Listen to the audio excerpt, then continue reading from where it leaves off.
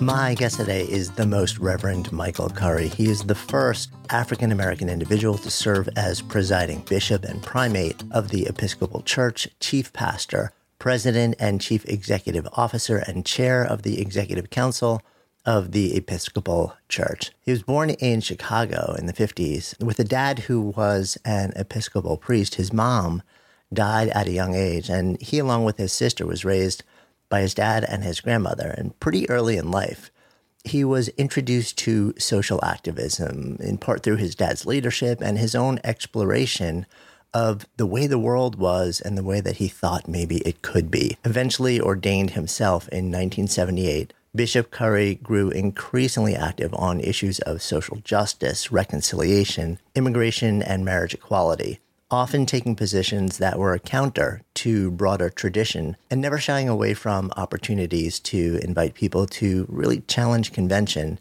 in the name of creating a more inclusive community that really welcomed all with love and dignity. And in May 2018, Bishop Curry took millions of people around the world to church, delivering a powerful sermon on the redemptive power of love at Prince Harry and Meghan Markle's royal wedding. Then just months after, served as the officiant for the state funerals of Senator John McCain and George H.W. Bush in the Washington National Cathedral. Bishop Curry has also written 5 books. His newest is Love is the Way: Holding On to Hope in Troubling Times, which expands upon his focus on love as the centerpiece for a new way to live and find meaning and peace, even at times where those things can seem so hard to access. We explore all of this in today's conversation. So excited to share it with you. I'm Jonathan Fields, and this is Good Life Project.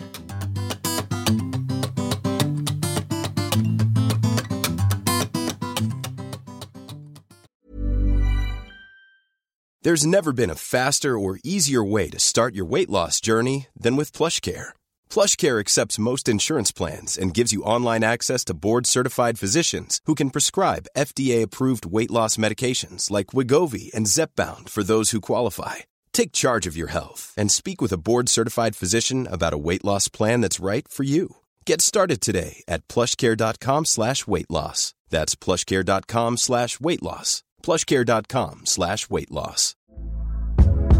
Hey there, it's Michelle Norris. I'm host of a podcast called Your Mama's Kitchen. When I travel, I'm usually looking for a way to find a taste of home when I'm not at home. And one of the things I love to do when I am at home is entertain. And Airbnb allows me to do that. When I was in California recently, I rented a house that had a great kitchen. And when we were sitting around the table, we're all thinking, we're in someone else's house. Someone could be in all of our homes as well. If you have a home, but you're not always at home, you have an Airbnb. Your home might be worth more than you think. Find out how much at airbnb.com/host. Flexibility is great. That's why there's yoga. Flexibility for your insurance coverage is great too. That's why there's United Healthcare Insurance Plans. Underwritten by Golden Rule Insurance Company, United Healthcare Insurance Plans offer flexible, budget-friendly coverage for medical, vision, dental, and more. One of these plans may be right for you if you're, say, between jobs, coming off your parents' plan, turning a side hustle into a full hustle, or even missed open enrollment. Want more flexibility? Find out more about United Healthcare Insurance Plans at uh1.com. So let's dive in. I am from New York, raised Jewish, in a very non-practicing way, but with all the traditions. So I had zero exposure to the Episcopal Church, no exposure to you whatsoever until a few years ago when I, along with, 2 billion or so people around the world, tuned in. Actually, I didn't tune in live to watch the royal wedding, but then I think it was the next day, I just kind of really quickly just searched and I saw everybody talking about this sermon from a person named Bishop Curry. So I pulled it up and I watched this sermon, which I recall, I think was 12 or 13 minutes. And I was absolutely captivated watching you. And I realized that it was on 2 levels. One was the words, the ideas that you were sharing. The other was this sort of study in contrast, where it was you in this deeply aristocratic, reserved culture and setting but you being utterly alive and emotional and fierce. And I wondered what that moment was like for you on both those levels in terms of sharing the ideas you were sharing in this context and also experiencing this contrast. I wonder if you felt that as well. Well, I mean, I really did. I mean, you could not be aware on some levels, and on other levels, I was in church, which is a territory I'm relatively familiar with. And well, I have to admit, there's probably some advantages to being in your mid 60s when you do something like that, because at this stage of life, I really don't have too much to prove, I don't think. I mean, I'm just kind of happy to still be here, That's probably the except. So it probably there's some advantage in that, I suspect. But I think the contrast were built into the occasion. And I'm not sure that everybody was aware of it. I think the couple was aware, they were aware. They were aware of what they were doing. And they were a contrast. He's British, she's American. He's British aristocracy and a white guy. And she's Black, multiracial. They probably share the same politics, I suspect, but I don't really know. They represent two different countries and multiple cultures. As you said, one sort of aristocratic and venerable and old, hers more mixed, very much like an American in that respect. And they were bringing that together, but not only embodied in the two of them, you had it embodied in the audience. I mean, 2 billion people, that's like most of the people on the planet, who could watch TV. I mean, that was pretty much all of us. And they had that marvelous gospel choir, which people thought I brought them from America. I said, no, they're in London. They're part of you all. And a marvelous gospel choir there, a celloist, he's probably maybe 21 now. I think he was like 19 years old. And to listen to him command an orchestra, needless to say, this wasn't like a slapdash orchestra. This was like about the best you could get. And this 19-year-old Black British kid commanded. I mean, I said, oh God, now I know what Yo-Yo Ma was like at 19. You know what I mean? Those kind of, all that stuff was going on. And then you had, I mean, I'm in and out of England a lot. Because the Episcopal Church is part of the Anglican family, the Church of England, and all that kind of stuff. So I'm in and out for meetings and that kind of stuff. I've never seen England that excited about anything. I mean, that's just not their way. But people had flags. They were I mean, you saw Union Jacks all over the country. It was a moment of joy, not just for Britain, but I mean, America. I mean, people were getting up early in the morning, wearing the hats, doing that, having parties all over. But this was going on over the world. I've been in Africa since then. People were watching there, and East Asia. I said something different was going on. It was a study in contrast, and it was bigger than what was once an empire. It was bigger than a stratified class structure society. It was bigger than racial differences and variety. It was bigger than religious differences and variety. It was bigger. I mean, it was something big was going on. I could feel it. I kind of knew it ahead of time. But being there, I was very much aware, and then afterwards, very much aware that I really do believe, in the movie Color Purple, based on Alice Walker's book, there's a scene where there are folk in the bar and they're partying all night. And then in the morning, the folk in the church are partying. Well, the folk in the bar are still singing their bar song, and the folk in the church are singing a gospel song. And after a while, the folk in the church, they really start rocking with a gospel song. And the folk in the bar hear it. Well, the woman who's leading the bar stuff is the daughter of the preacher, who's sort of alienated. She's sort of a prodigal. And she comes out and she starts singing the song and leading the folk from the bar into the church. And the song they sing is God is trying to tell you something. I got a feeling that in that experience, God was trying to tell us something about God's dream and vision for the human family. And while none of us anticipated a pandemic, this kind of worldwide strife, while no one was consciously thinking of impact on climate and what that's going to mean and how we're going to navigate through that, the truth is there may have been a message. You're in this together. You need each other. You need me. And if we do it that way, we can figure our way through. I'm not a mystical person. I'm not. I mean, I wish I was, but I'm not. I mean, I'm an ordinary guy. But I could sense that. You could feel that there. And I think those contrasts were brought together because God was trying to tell us something. Mm-hmm. Yeah, it does feel like there was something bigger. Yeah. There was a much bigger sort of context / container / unspoken message that really infiltrated the moment. And as you said, would be beautiful if we could keep that growing and expanding and amplifying that. I know you wrote in your recent book that you can't open someone else's heart without being true to your own. When you commit to being yourself in any environment, even your presence can be a powerful corrective. Yeah. And it seems like when you stepped into that room, it almost felt like you made a decision that I will step in as me, as all of me, the way I have always been. And I guess that sort of speaks to what you opened with, which is, 60 some odd years into life, maybe that's a little bit easier also. You've been doing this a long time. You know who you are. Yeah. So it gives you access to that differently. I think it helps. I think it really does. Because I mean, while you continue to be formed and you continue to grow and evolve and develop, that's good. That's life. I mean, that means you're still alive. The only things that don't grow are dead. So you're still growing and evolving and developing and all that kind of stuff.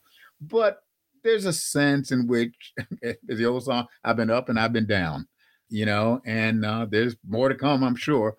But I'm okay with Michael. I got my imperfections and perfections. Okay, that's part of the lot, and I'm keep trying to improve and grow. But I'm okay that the pace is sometimes slow. And at 65, when that service actually happened, I was just very aware of that. I was kind of settled. At first, I mean, that's a pretty frightening one. I didn't know 2 billion people were going to be watching. I had no idea how many people would actually watch. Probably a good thing. Yeah, that's right? Probably good. Yeah. And then 2, it's easy to forget that you're actually on television because at the chapel, at St. George's Chapel, the cameras are recessed. You can't see them. So you don't actually see. It's not like the old days where you see a camera and a camera person standing behind them with headphones, on. You don't actually see them. So you almost forget that the cameras are there, which is dangerous because you don't want to scratch your nose or something because the whole world could see you scratch your nose. And after a while, even though you're sitting in the midst, especially in that part of the sanctuary, I mean, the royal family is all up there.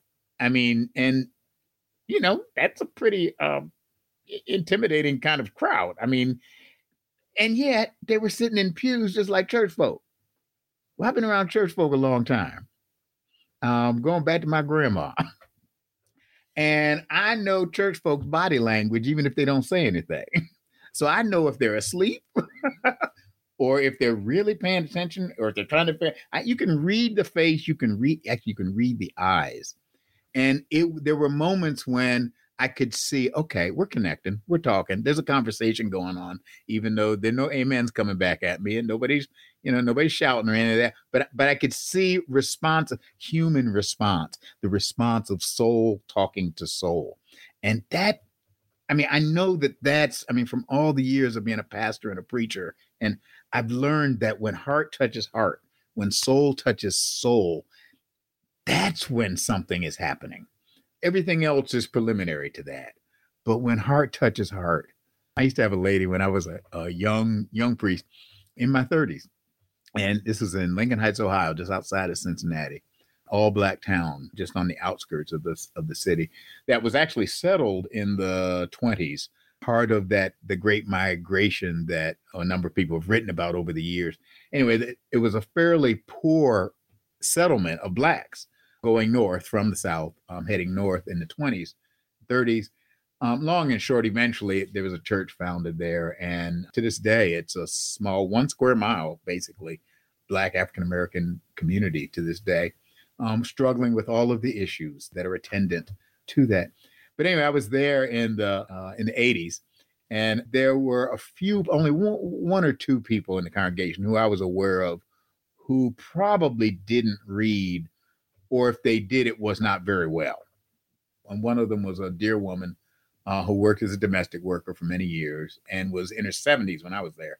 And she was still having to work because, Social Security is a blessing, but it's not enough. It's just not enough. And so she would come to the early service at 7 because I guess she would work the evening and then, come to service. We had a 7 o'clock service, a 7:30 service, excuse me. Anyway, she would come and when she would, feel good about something, she would sometimes she'd come to communion, she'd clap her hand and just say, "Thank you, Jesus." And just clap her hand, "Thank you, Jesus." And, little kids would giggle. They would always love to see her, do that. But every Sunday after the service, she would come to the door and, you stand at the door greeting. And sometimes she would say, there was that nice message this morning. And then other times she would say, "Well, that's a nice robe you have on." So I knew, okay, we didn't connect. Other times she would come out and say, "Oh, you preached this morning." And it took me a while to kind of figure out what did she was sending messages. Each one was a different, I said, what was different when she said, "Oh, you preached this morning"?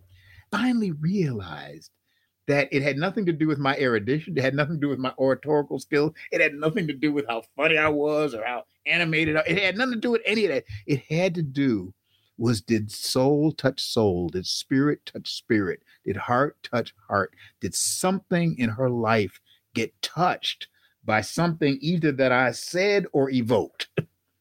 And did she in that moment have an experience of a transcendent reality that was bigger than the hard work that she had to do all week long, still having to work? That's when that happens, and it doesn't happen all the time. And but when that happens, that's bigger than Michael Curry. I've learned that. You can't conjure that, manufacture that. And I knew that was true. That was going to be ahead of the service, that was going to be true at the royal wedding, that ultimately I just needed to somehow create space in some hearts for God to do God's thing. And when that happens, it's not a nice talk. Preaching happened. And so once I got to the point of saying, that's what I got to do, then I was okay. It didn't matter where it was. Yeah. It was interesting to see also. I'm sort of drawing on my memory here, but my recollection is, because for some reason, I was following your gaze while you were speaking. And almost entirely, you were speaking to the couple. And I rarely saw you turn out to the denomination, to the congregants there, which really aligns with what you're saying. Like you had something that you wanted to create, but fundamentally you were there to create this energy, this experience. It's almost like, I feel like you thought, well, if I can create this for these two people stepping into this thing together, Mm-hmm. then everybody else who participates in that as a quote observer is going to feel it too. Yes. And it felt like an intentional call for you. Yes. Talk to them. And that story in Genesis about Abraham and Sarah, when God comes and talks to Abraham, or God shows up and is in conversation with Abraham, and Sarah, his wife, is eavesdropping at the tent, overlooking. That's what's going on. That was what was going on. I mean, I'm not God, but I was talking to this couple. To the two of them, and there were 2 billion Sarahs eavesdropping at the tent. Some of those Sarahs were sitting right there in the church building. The rest of them were all watching on TV, or they had big screens outside of the chapel. So there were people outside watching that way, but they were eavesdropping, and we were all eavesdropping on a conversation that was going on, really between 2 people and hopefully God. And I was just facilitating that. And and at a wedding, you can do that.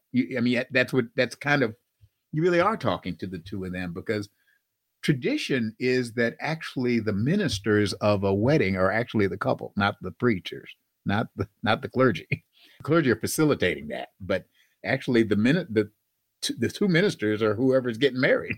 They're the ones taking the vows. They're actually doing all the heavy lifting. We're just facilitating, just helping them out. That's such an interesting lens. I mean, you mentioned that you've had your own ups and downs. You essentially grew up in the church, born in Chicago, raised in Buffalo. Dad was a Episcopal priest. Interestingly, though, he didn't. I guess he didn't start out that way. Your dad came up. His dad was a Baptist, and but he, I guess, after meeting your mom, Uh-huh. had an experience in Episcopal church that shifted the way that he wanted to move forward. Yeah, both of my parents grew up Baptist, kind of in the traditional Black Baptist tradition, certainly of the, well, what, late 20s, 30s, and 40s. That would have been the world in which they grew up. My mother had become an Episcopalian in college some years before, but Daddy was still a Baptist when he went to undergrad at Wilberforce University and then stayed and went to the seminary. And he was going to become a Baptist preacher. At least that was his intent at that point. And so he was studying in the seminary. He had already graduated from undergrad. And my mother was teaching at the undergrad. And how they met, I don't really know. That's a part of the story. And everybody who knows that story is dead now. So I had to wait and get to heaven and ask them. But at some point they met, started courting and dating. And in the course of their, while they were dating, Mommy took him to church with her.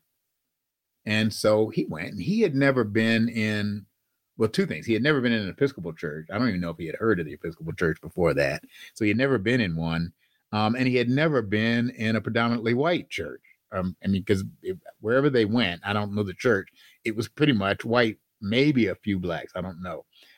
So he'd never been in either one of those contexts, which also meant he had never been in a liturgical context where communion would be served in the way in which it was served, where everyone was basically drinking from the same cup. And it was the experience of that, of communion in that setting, where he saw my mother drink from the cup during communion. And then he saw white people drink from the same cup afterward. And when he would tell this story, you know, when you're kids, you get tired of hearing it. But when he would tell the story, he would say at that moment, that's when he realized any church where blacks and whites drink from the same cup knows something about the gospel I want to be a part of. And so, you know, this is like late 40s, 1940s, mid 40s, just after World War II. I mean, you know, Martin Luther King was in seminary himself at this point. Rosa Parks was still sitting at the back of the bus. You know, Jackie Robinson hadn't happened yet. I mean, Brown versus Board of Education haven't happened yet. You know, I mean, so this is a long time before the Montgomery bus boycott, the March on Washington, or Selma March, or any. This is long before all of that. This is still segregated America.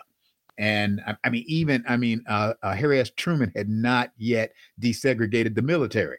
I mean, that's the context in which we're talking. And he saw blacks and whites drinking from the same cup. And he said, whatever religious tradition this has got to do with, I want to be a part of that because it knows something about God. And so that's what kind of led him into the Episcopal Church. And so, you know, and realistically, he had to learn that even though that was the case in terms of the ritual, and it was, the whole Episcopal Church had not been converted. It wasn't Shangri-La. It wasn't the kingdom of God in its fullness, but at least it had the vision of what it was supposed to be. And so he dared to live that and became an Episcopal priest. And he, you know, interestingly enough, he and I had a conversation at some point because Daddy was a much more reserved. I mean, in the pulpit, he was certainly very reserved. Whatever emotion there was in him when he got to Episcopal seminary, they took it out of him.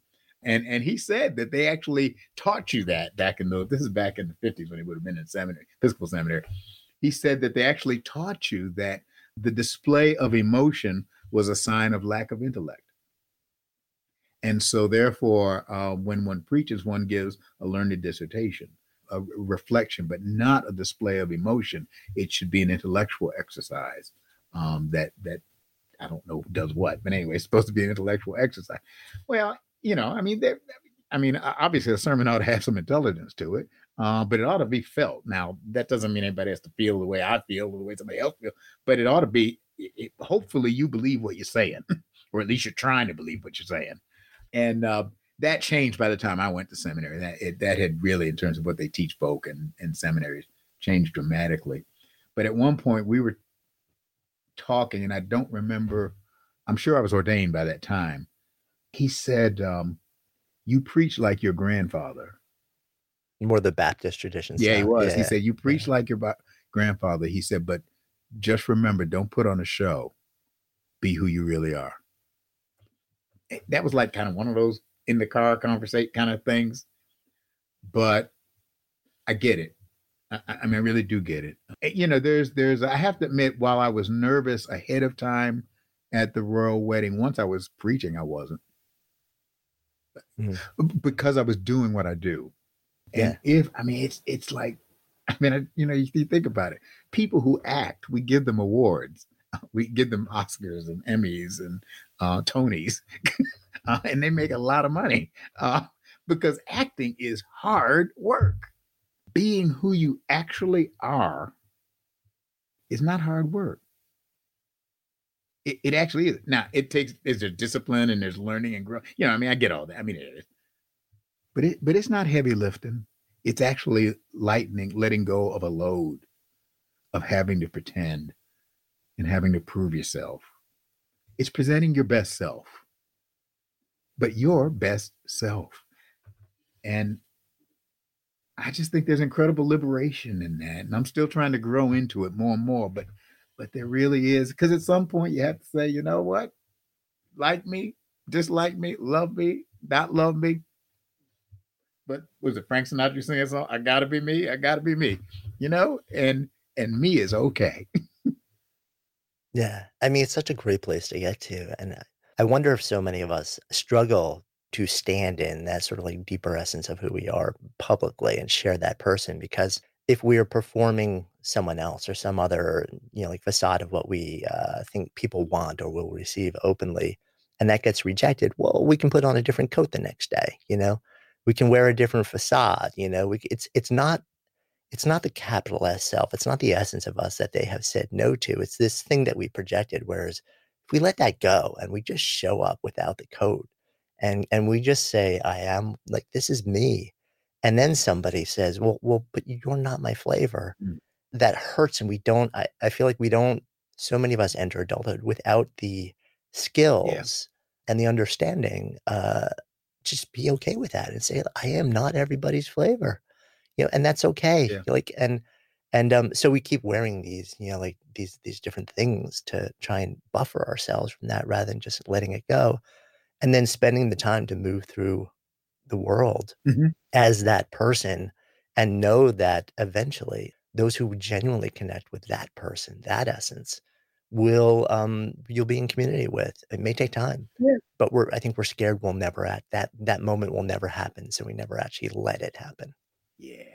That's it. Yeah, I think there is a fear. I know that. I mean, for all of us. I mean, still at my age, at 67, still there are moments when I feel like, oh, I've got to be this role or that. Well, you have roles that you have to play, but listen to the language.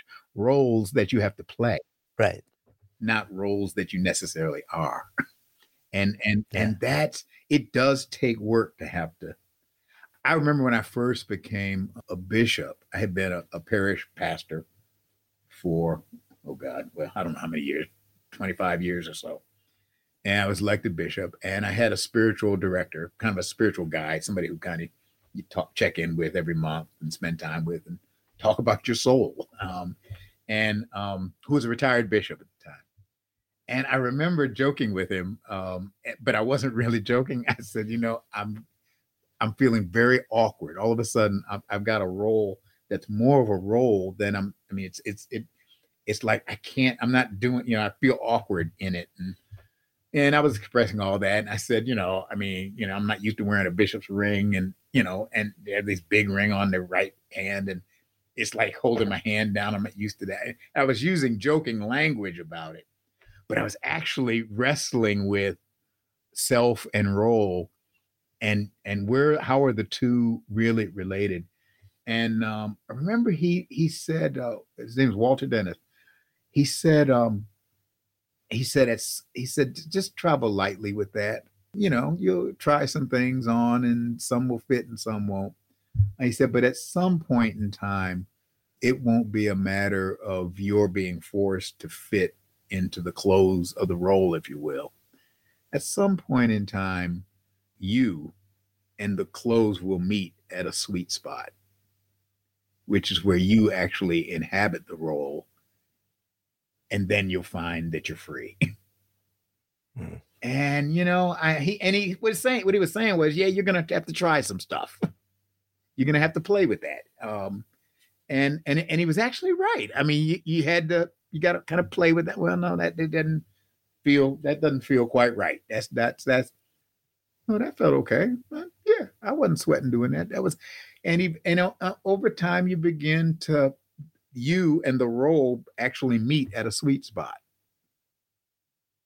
And then you are the bishop, or the bishop is you, whatever the right language is. And when that happens, you're inhabiting the role, and it inhabits you in authentic and genuine ways. And people see that. Everybody knows somebody who's full of it. I mean, you know, we all do. I mean, and somebody who's real, we may be skeptical. Okay, is this real? Really real? It's got Velveteen Rabbit kind of. Is this really real? Real? But you know, something's for real when you see it, and you know it's fake when you do. Over time, sometimes it takes a while, but when you see it, it's a beautiful thing. Mm-hmm. Yeah, completely agree. I think you feel it more than know it cognitively. Yeah. There's something that moves through you when you're in the presence of someone who is being utterly themselves. And I wonder if we doubt it sometimes, because in my experience, it's much more the exception than the rule these days. But it's an interesting reflection to sort of like find the sweet spot between like stepping into something that you in a certain way inherited a certain container, mm-hmm. but also really giving yourself the freedom to play with it, to dance with it a little bit, to see where is the sweet spot between where I can authentically show up and what this pre-existing thing mm-hmm. is. You know, for you, it was a particular role in faith. You know, for other people, it may be a job, you know, like title, yeah. position that they're stepping into. It's all the same dance. It's learning how to bring that part of yourself still to that experience. There's never been a faster or easier way to start your weight loss journey than with PlushCare. PlushCare accepts most insurance plans and gives you online access to board-certified physicians who can prescribe FDA-approved weight loss medications like Wegovy and Zepbound for those who qualify. Take charge of your health and speak with a board-certified physician about a weight loss plan that's right for you. Get started today at plushcare.com/weightloss. That's plushcare.com/weight loss. plushcare.com/weight loss. Imagine the softest sheets you've ever felt. Now imagine them getting even softer over time. That's what you'll feel with Boll & Branch's organic cotton sheets. In a recent customer survey, 96% replied that Boll & Branch sheets get softer with every wash. Start getting your best night's sleep in these sheets that get softer and softer for years to come. Try their sheets with a 30-night guarantee. Plus, get 15% off your first order at bollandbranch.com. Code BUTTERY. Exclusions apply. See site for details. Good Life Project is sponsored by Lumi. So listen, we have all had those awkward moments where a BO strikes at the worst possible time. I'm often actually out in nature when I'm exercising, so I don't even notice it when I'm out. And then I walk in the door, kind of start to wrinkle my nose, and then I'm like, oh, wait a minute, that's actually me. That is why I'm so thankful I discovered Lumi Whole Body Deodorant. This revolutionary product, it was actually invented by an OBGYN who wanted a solution for her patients struggling with private odor. But Lumi doesn't just work, quote, down there. It provides incredible 72-hour protection for your entire body using mandelic acid. I kid you not, this stuff is a game changer. Lumi is safe and effective for pits, for feet, you name it. And as someone who's tried it, I can attest that it seriously works. The fresh scents are just an added bonus. So if you're ready to say goodbye to BO for good, try Lumi's Starter Pack. It comes with a solid stick deodorant, cream tube deodorant, 2 free products of your choice like mini body wash and deodorant wipes, and free shipping. As a special offer for our listeners, new customers get $5 off a Lumi starter pack with the code GOODLIFE at LumiDeodorant.com. Don't miss your chance to experience the relief of true full body freshness that equates to over 40% off your starter pack when you visit LumiDeodorant.com or just click the link in the show notes and use the code GOODLIFE. Good Life Project is sponsored by Quince. So my wife actually originally introduced me to Quince because she loves their clothing, and I have been hooked ever since. I literally lived in their Mongolian cashmere ribbed beanie and pullover hoodie pretty much all winter, and as the weather warms up, I wanted more breathable summer pieces without overpaying, and Quince has just the super high quality items like linen shirts, performance polos, activewear at 50 to 80% less than similar brands. Quince partners directly with top factories, cutting out the middleman to pass savings to customers. Actually just ordered a new European linen long sleeve button down shirt. Super excited to get that. And I'm always just so amazed at how they can keep their prices so affordable while the quality remains really high. So if you're looking to upgrade your wardrobe, I highly recommend you try Quince. Go to quince.com/GLP for free shipping on your order and a 365-day return. That's QUINCE.com/GLP to get free shipping and 365-day returns. Quince.com/GLP or just click the link in the show notes. Trust me, your wardrobe will thank you. You know, one of the things that I've been curious about too is that the relationship between activism, social justice, spirituality, faith traditions. I know in your life that an understanding of the interconnectedness of those things touched down really early and never really left you. It was a part of your upbringing. It's been a part of you. I mean, you're ordained in 78. And I feel like almost immediately that was always a through line. It was always a bigger lens on what is happening in the community, not just in the context of what's happening in the church and with the teachings and relationship, but also how do these things weave together with ideas of justice and activism. And I know you feel strongly that social justice really needs a spiritual base to almost structurally survive. Yeah, it really does. I mean, the work of laboring to create a just, humane, decent, compassionate, loving society and or world, community, start with communities, homes. It's work. And it is very often work contrary to the way things actually are. It is social change, and change that seeks to move from what is with whatever is wrong to something closer to what might look like the ideal of life and liberty and abundant for all. You can't get from point A to Z. You're not going to ease on down the road. And so it is, as Frederick Douglass, said, those who want change without struggle are like folk who want crops without having to plow up the ground. You got to plow up the ground. And so it is a struggle, and it is a long-term struggle where things are not accomplished overnight. Dr. Martin Luther King in 1963, the March on Washington, his speech, and now John Lewis's speech, in light of his recent death and more of an awareness of the remarkable roles that he has played in the history of this country. But there had been marches on Washington that had been going on for years. I mean, there were union marches on Washington. Everybody marched. Veterans marched on Washington. Everybody marched on Washington and went to the foot of the Lincoln Memorial. And yet, I mean, going back to A. Philip Randolph and the Brotherhood of Sleeping Car Porters, that's what predated that March on Washington. My granddaddy was on the railroad and was a Brotherhood of Sleeping Car Porter man. I mean, he was an A. Philip Randolph man. I mean, and they were going to marches back in the 40s, and they were just marching for decent wages very often. But that was back in the 40s they were doing that. And finally, it kind of came to a head in 63 when there was enough media that could make it almost instantaneous so that you could actually see it. That didn't happen overnight. That happened over a long period of time.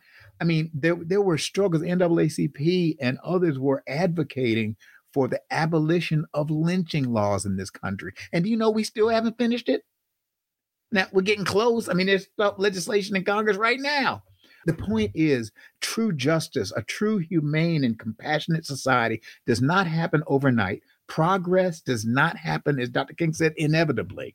It happens because people are dogged and determined to stay in for the long haul, to work passionately, to work lovingly. Because if you don't work lovingly, it's going to grind you up.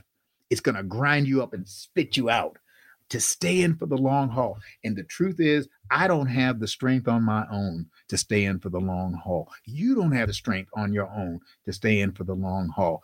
I will get bitter. I will get frustrated. I will give up. The truth is, we need power greater than our own to help to sustain us through the long distance run, through the marathon that is social justice and social change. We are not going to ease on down that road. It's a long, there's a passage. I mean, now you want Bible passages, but there is a great one it's in Isaiah. They that wait upon the Lord shall renew their strength. They shall mount up on wings like eagles. They shall run and not be weary. And then listen to this. They shall walk and not faint. You would think they'd faint from running. No, they shall walk. It's the walking. It's like Nelson Mandela's long walk to freedom. It is that long Selma march. It is a long walk to freedom of hard work. And we need energy that's more than just our energy. We need the energy of community, human community. But we need the energy of the great spirit of the God who is the author of love and will help us make that love happen and realize the change. And so social justice and spirituality must go together. They just have to go together. Separated, it becomes like a grape on a vine, separated from the root. It'll live for a while, but it will wither up and decay. Connected to the vine, to the deep branch and root, it has a source of energy that it can survive. And I just think spirituality, I mean, it's not an accident that Dr. King saw in Thich Nhat Hanh, for example, who he nominated him for the Nobel Peace Prize. He saw something in somebody like Thich Nhat Hanh, somebody there was a spirituality that enabled him to tap into the deeper roots, the deeper sources of life and energy. I mean, when we talk about God, it's easy to talk about God. No. We're talking about the source of life itself. And it's at the source that the greatest energy is to be found. That's the spark. That's the energy. You got to tap into that source if you're going to work, if you're going to swim against the current of the way things are, to try to help things to become what God originally had in mind when God first said, let there be anything beside me. That's what the Bible tries to say. God said, let there be something beside me. That's the beginning. Tap into that energy and then let there be light. Let there be a world. Let there be a new world. Which is why the work of social justice can never simply be secular work. It must combine the sacred and the secular. It must bring the best of both together. Yeah. You also shared something while you were just speaking. At some point, you used to phrase something like a loving heart. It has to come from that place, which reminded me of a conversation that you had recently with Ruby Sales, where you were talking about this. And I think it was her she said to you, the struggle for justice is the struggle towards redemption and not retribution. You have to imagine the good in people, figure out ways to call them to their higher selves, which I almost wonder if coming from somebody else, that notion may just be dismissed as being naive. Mm-hmm. Coming from Ruby Sales, right, who has lived this her entire life and been at the forefront of this movement, you really have to sit back and think about it and say, well, okay, so what's really underneath this? Yeah. You know, I mean, I'll speak for myself. I won't speak for anybody else, but I got a feeling it applies too. I'm a pretty good guy, but if you hit me, I'm either going to fight or flight. We're going one of those two. That's going to be the intrinsic reaction. Now, that's just sort of that's just a given. I mean, I think if you did that to Mahatma Gandhi, his first reaction would be fight or flight. I mean, that's human. All right. And to teach me that there's a third way, not simply flight, but not simply fight in the old way, to teach me that there's another way, that maybe what I need to do is what Gandhi did call moral jujitsu. That I need to take the power of your negative energy and transform it into a positive energy and then recreate the situation as best I can. I can't do that on my own. I mean, I can train myself in nonviolent techniques, just like you get trained in a fire drill as a kid in school, so that you just automatically do something if there's a fire, if the fire alarm goes off. You don't even have to think about it. You can train yourself in nonviolent technique, but at some point, there's a part of me that's going to want to fight or flee. And to find that third way, if you will, I need my own willpower, but I need willpower greater than my own. To engage in the work of justice and really trying to work for a just society means you must confront injustice. And to confront injustice in ways that are genuinely loving, that actually seeks to convert the heart of those who are perpetuating the injustice, as well as remove and change the injustice itself. That is extra work that Michael Curry doesn't just do by nature. That takes a little extra. I fight by nature and I'll flee by nature. But I won't seek to transform by nature. At least I don't. Now there may be some listening. Not by nature. And that's why I say, I think if we're going to find the third way beyond the either or, we've got to have the author of the third way help us. And if the way of love, if God is the author of love, as I believe God is, if God is the author of true justice, as I believe God is, then I want to tap into the original source of love, the original source of justice, the original source of compassion, the original source of goodness. I want that same energy to become part of my energy. As that happens, then it becomes possible for me to be more than simply what my lower nature would do. That somehow my higher nature, when they go low, we go high. And that becomes possible. But that is not merely a humanistic endeavor. That is a partnership of the divine and the human. And I suspect that that's the reason that many of the agents of real social change have been religious folk.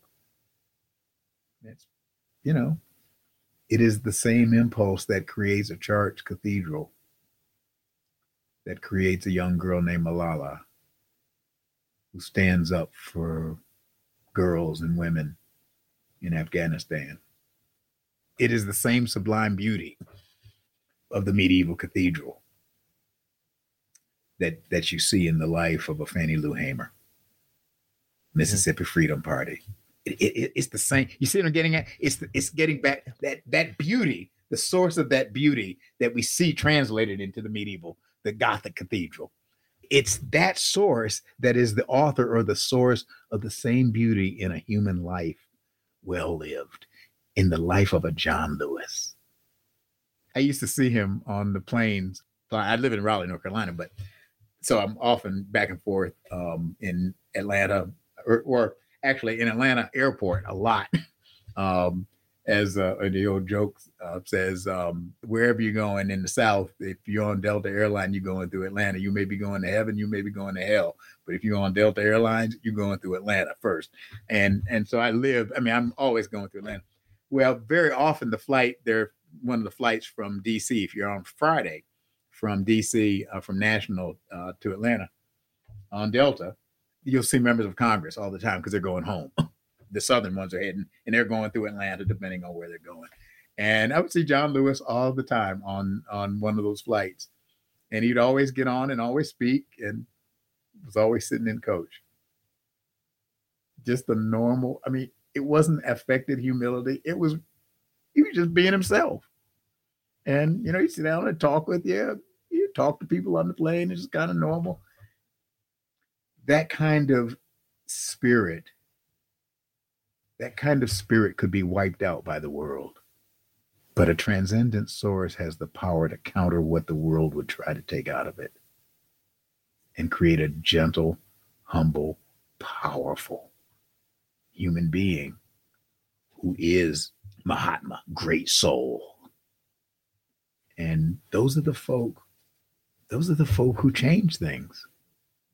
And some of them are big ones like, you know, John Lewis and everybody knows about. But some of them are people whose name we'd never know, like the Tomb of the Unknown Soldier. Yeah. This third way, let's talk about it a bit. It was the focus of where we started our conversation, your sermon at the royal wedding. It has become a growing focus of every time I've seen you share words and ideas. You know, love is the way. That everything circles back to this idea of love. And we started talking about it in the context of how do you actually access that in the context of social justice? You know, how do you approach the world from this place of love? I think when times are good, when you have great relationships with people whose opinions you agree and who are not causing you or society around you or those you love harm, I think a lot of us will nod along and say, well, yeah, like that makes sense. I know when I have great loving relationships and I can express it and receive it, my life is a better place and the community, my world is better for that. I think we'll get pretty solid agreement with all of that. You know, and then we sort of look at the world around us now. And I think a lot of people struggle with the notion of, okay, so, but what about when someone is causing you harm? You know, like what about when we look at what's actually happening now with violence around race? You know, like when people are literally dying in the streets, how do we approach others who we perceive as, or may well be in a very real and measurable way, causing us or those we care about, our community, harm and violence? How do we approach this situation? How do we rise up from a place of activism, from this place of love, and still feel, well, how do we actually access that in ourselves? Because it's brutally hard sometimes. And then how do we buy into the fact that if we come at the problem from that place, that will lead us. That is the best way to get to the outcome we most seek. Mm-hmm, mm-hmm. Wow. Ultimately, love is an action, but it's the fruit of a deeper root. It begins with an inner conviction, an inner disposition. I'm not sure what the right word, but it's something that begins within and that has to get nurtured without. I remember when I was a kid, I used to always hear folk quote Booker T. Washington. I think Booker T. Washington said it, but, you know, he's sort of like George Washington, you know, of course he said that, you know, but I suspect it was Booker T. Washington who said, never let any man drag you so low as to drag you to hate him. And that was a constant refrain that I heard growing up. And the folk who said it were often saying it, these are members of family, in the context of civil rights struggles. I mean, that's where it would come up. And it was the kind of thing you'd say to kids, you know. There was an inner disposition that I knew that was the right way, that love was the right way to affect the change we wanted, because it would enable us to reflect that change as well as to affect the change itself. But how do you actually internalize that, organize it, and then mobilize it? And that becomes the translation of love from an internal disposition to an actual commitment that actually leads to actions that reflect that love. And so you've got to go through those three things, that the internal thing, the commitment, and then actions that reflect that internal commitment. So how do you do that? One, I think you got to do it in community. We get on each other's nerves, but we are necessary to each other. We just really are. Because there are moments when you're strong and I'm weak and vice versa. I mean, we need each other to do that. So that you got to be part of a community of folk who share that kind of commitment. Two, I do think you got to have a relationship to a God, not a God, I mean to God. You really do, the source of love, and you got to nurture that. And then three, you got to figure out what are the practical, tangible ways that I can actually make love live, not only in my life, my interpersonal life, but in the broader life of my community and or maybe world. What are the practical, who are folk who are actually, or organizations or groups who are actually doing love, doing the loving thing? Who are they? And to keep all that in focus, you move forward with that. I saw that growing up. Now, to some extent, you know, growing up in the old Black communities in those days, back in this would have been in the 60s. I mean, but in those times, you had a community that was that was segregated. And so you actually had a community that was self-contained and was already existent, so to speak. We don't all have that today. It's a little bit different today. But that tells me that the community is important. And so I remember hearing about when we said we got to take care of the community. There was a sense in which we needed each other to survive in a society that wasn't always friendly to our community and to us. Now, minority peoples have known that. I mean, that's not anything new, but that's just the nature. That's the nature of the reality. So you do need those communities, but those communities in those days also knew that if we were going to both internalize, organize, and then mobilize this love we were talking about, that we needed concrete actions that were going to actually do it. In those days, it was clear we needed to desegregate America as much as possible. And usually schools and all that kind of stuff were the immediate targets, but everything needed to be desegregated. And so that was one approach, one set of actions. And I remember this is in Buffalo, New York, when there was a big desegregation effort, it would have been, well, I was in the fourth grade going into the fifth grade. So I was in the fifth grade when John Kennedy was assassinated. I was 63. So this would have been 62, 63. There was, anyway, some big desegregation effort in the public schools. And so we were went from a school that was predominantly Black, not exclusively, but predominantly Black, to cross Main Street from East Buffalo into West Buffalo, which was predominantly Italian at that time. And so that's where we went. And so I went from fourth grade in one context to fifth grade in a completely across Main Street, if you will. Before that happened, they brought us together Sunday school and church. I don't remember all that they told us, but they reminded us, you are a representative of your community. You are a representative of your people. You have an obligation to act in such a way that you will help us all move forward. You treat everybody with respect. You treat everybody the way you want to be treated. And you need to show what we can do as a community.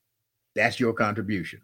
Now, they got even more specific. You see, if you got to internalize, organize, and mobilize, that means you need to stay out of trouble. You need to do what you're told. Don't get in fights. I mean, they got really specific. This is like more specific than the Ten Commandments. This is for kids, you know. This was how we actually mobilized. They were talking about how do you mobilize love. This was mobilize love in our context for kids. I mean, they didn't use that language, but that's what they were actually doing. And so we went to fifth grade. Our job was to study, to learn, to stay out of the principal's office because you were in trouble about something, to do your homework, that was our job. That's what love looked like in the fifth grade for a kid desegregated school. My point is there was community. This was in Sunday school. So it was in a context of a God context, if you will, and it was love in action. I want to suggest that model is a model for us today.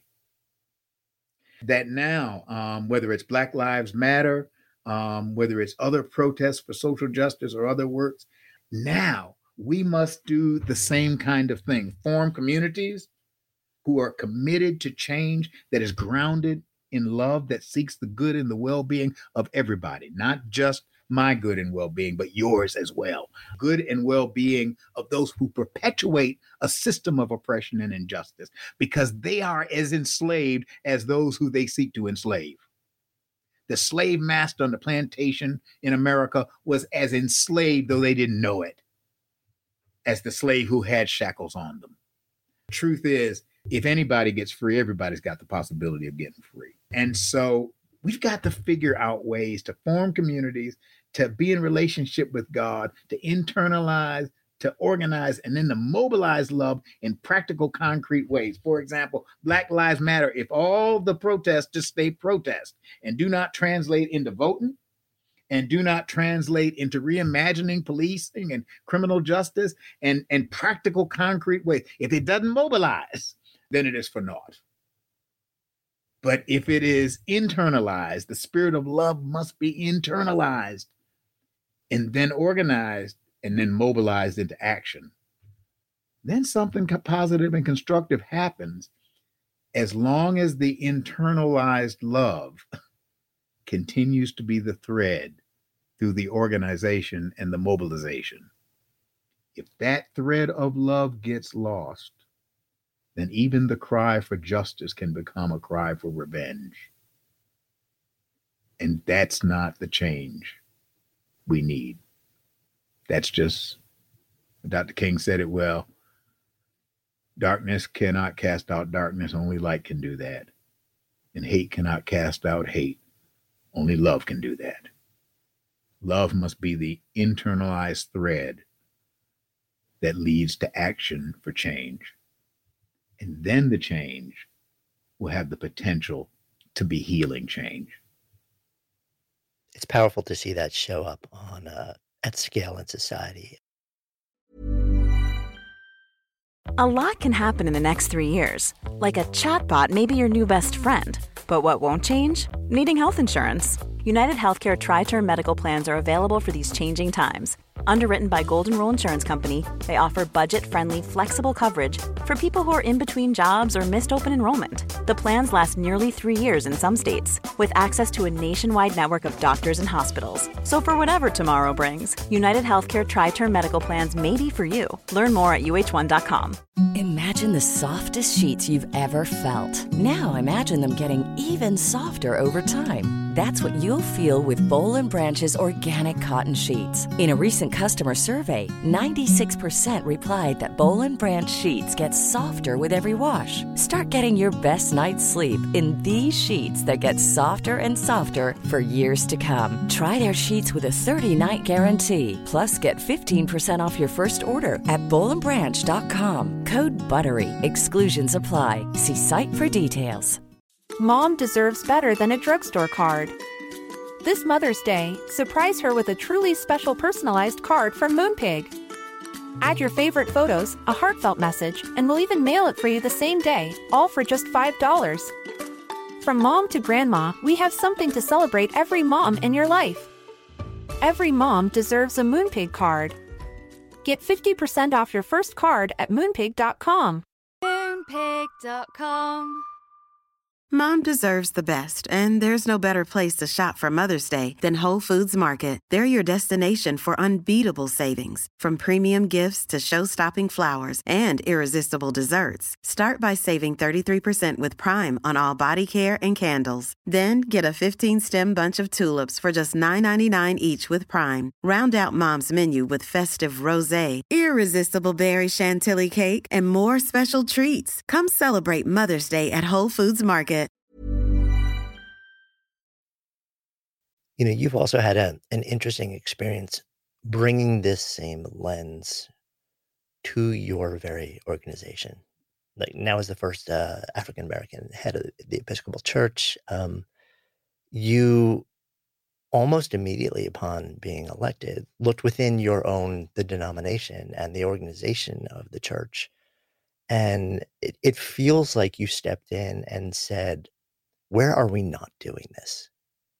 You know, where are we not leading from this place? And as coming into a church where, as you described, you know, this is a a denomination which is, for generations and generations been largely white, but also it's been a denomination, as many faith-based denominations are. They have rules of inclusion and exclusion. Mm-hmm.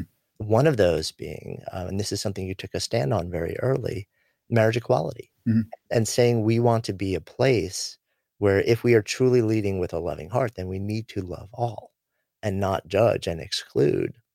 And so it was interesting to see you take this idea or ideal and actualize it and mobilize it and then put weight and action behind it within the organization and the community of the church. And at the same time, it wasn't universally received well by everyone within, but you had an interesting take. You said, like, this is my belief system. This is how I believe we need to move forward.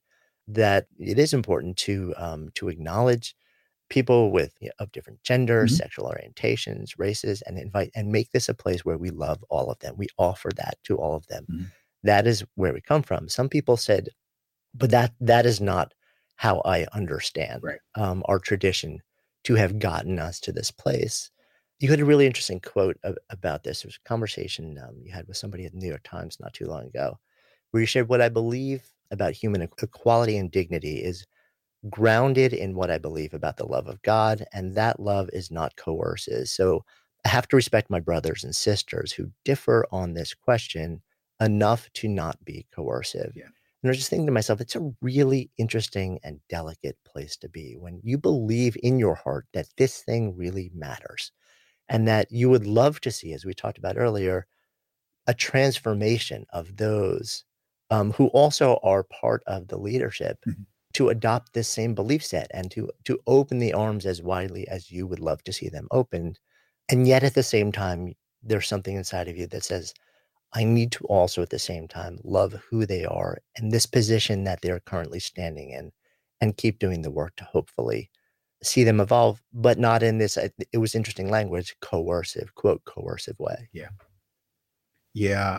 And it's delicate. It is a delicate, difficult, because it's, especially when I was Bishop of North Carolina for 12 years, the Episcopal Church had been working a long time around concerns of human sexuality and what would full inclusion of LGBTQ folk in the life of the church fully, what does that look like and what does that mean? I mean, the church kind of said that all are welcome, and it said that, but hadn't, you got to live into it. You've got to figure, what does that mean? I mean, what does that look like? And I can't remember the exact year, but the ordination of Bishop Gene Robinson as Bishop of New Hampshire kind of crystallized it. I mean, again, there was a lot that had gone on before that, but kind of crystallized it. And it was a moment when the church kind of had to decide. It was a moment of deciding, who are we going to be? I don't remember exactly what year it was. I want to say 2003. In fact, it was 2003 when Bishop Robinson was elected, who was a gay man, a partnered gay man. This was prior to marriage equality. Marriage hadn't happened yet. But he was a partnered gay man, a priest of long standing, and he was elected and eventually ordained Bishop of New Hampshire. And that really caused a firestorm in the church, both here in the U.S. and the Anglican communion around the world. And I was Bishop of North Carolina at the time. And, a wonderful diocese in a state that I love. And yet that was a difficult time here, as it was in other places, because it meant a change in thousands of years of understanding of human sexuality. I mean, it really did. And challenged some assumptions and things that we were all, if not taught, were just assumed. And so it was, even though there had been education and, all sorts of work that had been going on, and even in the Episcopal Church for years, this was a mindset that was fundamentally being challenged. And eventually, I mean, I made it clear here when I was in North Carolina that I believed that this was the right thing to do. because I really do believe, there's that old medieval hymn, Ubi Caritas, where it says, where true love is found, God himself is there. And that my experience had been that I had seen real love in friends of mine who were of the same gender. At the time, I said, I know gay people who have been in marital-like relationships for years, decades. And I'm seeing real love there. And if I'm seeing real love there, can it be that where true love is found, God himself is there? And, I went back and looked at scriptures and wrestled and did all of that and kind of came to the conclusion that, the dominant law in scripture is love. That is the dominant law. And I'm sorry, you may agree with me or disagree, but I believe that is it is the dominant thing in the teachings of Jesus. You see it in the Hebrew scriptures. Jesus got it from the Hebrew scriptures. You see it in Christian scriptures. And if you look deeply in religious traditions, you will see that this way of unselfish, sacrificial love that seeks the good and the well-being of others as well as the self undergirds religion at its best. It's there. And the New Testament says that God is love. It actually makes that bold declaration. My God, think about that. God is love, which means the source of any kind of genuine love that you see or experience is actually God. If that is true, then the love that I feel and believe that God has for me is the same love that God has for you. And where true love is found, God himself is there. And on the one hand, it was a step, but not a leap for me at that point in my life to say that about my understanding of folk who are LGBTQ folk. That if God loves them, like that old hymn says, just as I am without one plea, if God loves them the same way God loves me, then the church has to change. What I didn't anticipate was the realization that the same love that I believe God has for LGBTQ folk, God has for the folk who opposed changing the church. That love is an equal opportunity employer, that this way of love must somehow embrace us all. Make the change, but make the change in ways that include us all. And that meant it would be easy in one thing, easy to be self-righteous and, oh yeah, I'm standing up for the good cause and all that kind of, that's easy.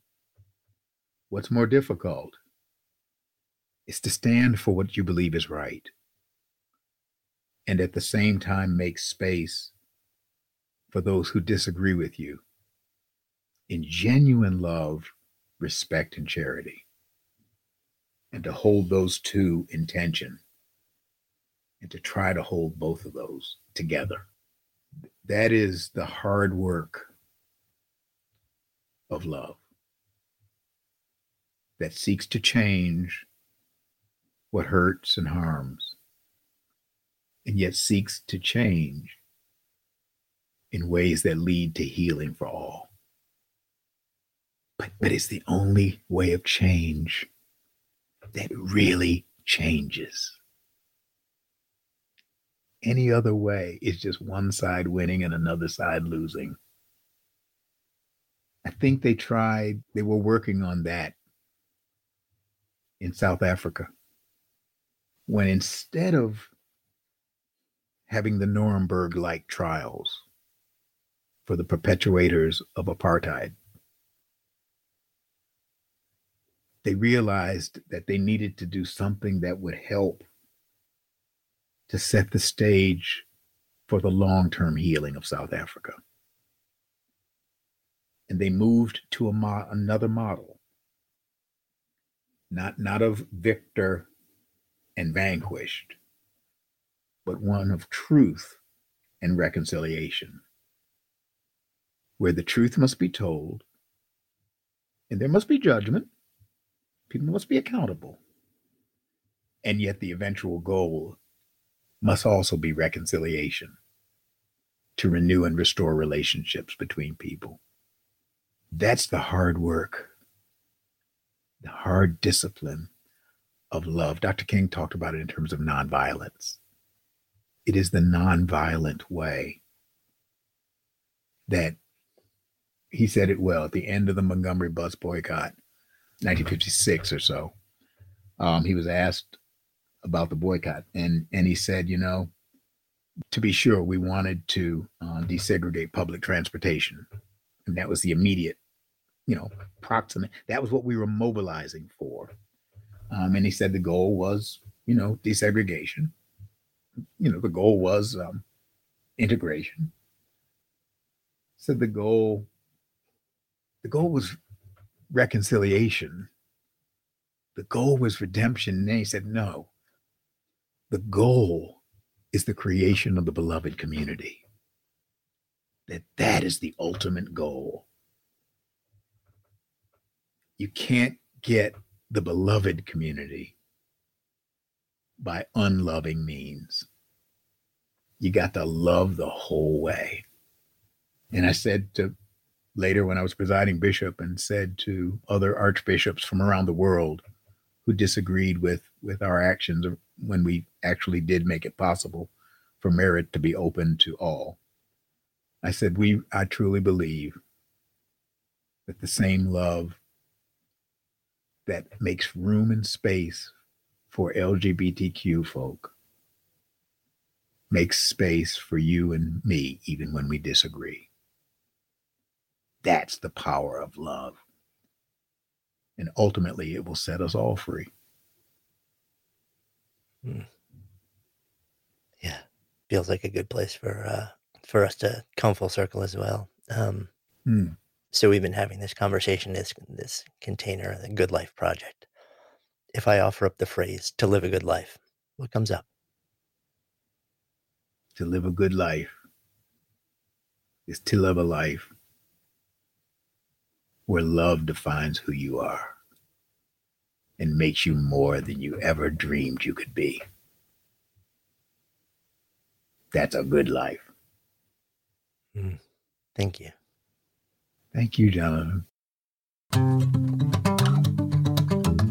Thank you so much for listening, and thanks also to our fantastic sponsors who help make this show possible. You can check them out in the links we have included in today's show notes. And while you're at it, if you've ever asked yourself, what should I do with my life? We have created a really cool online assessment that will help you discover the source code for the work that you're here to do. You can find it at sparketype.com. That's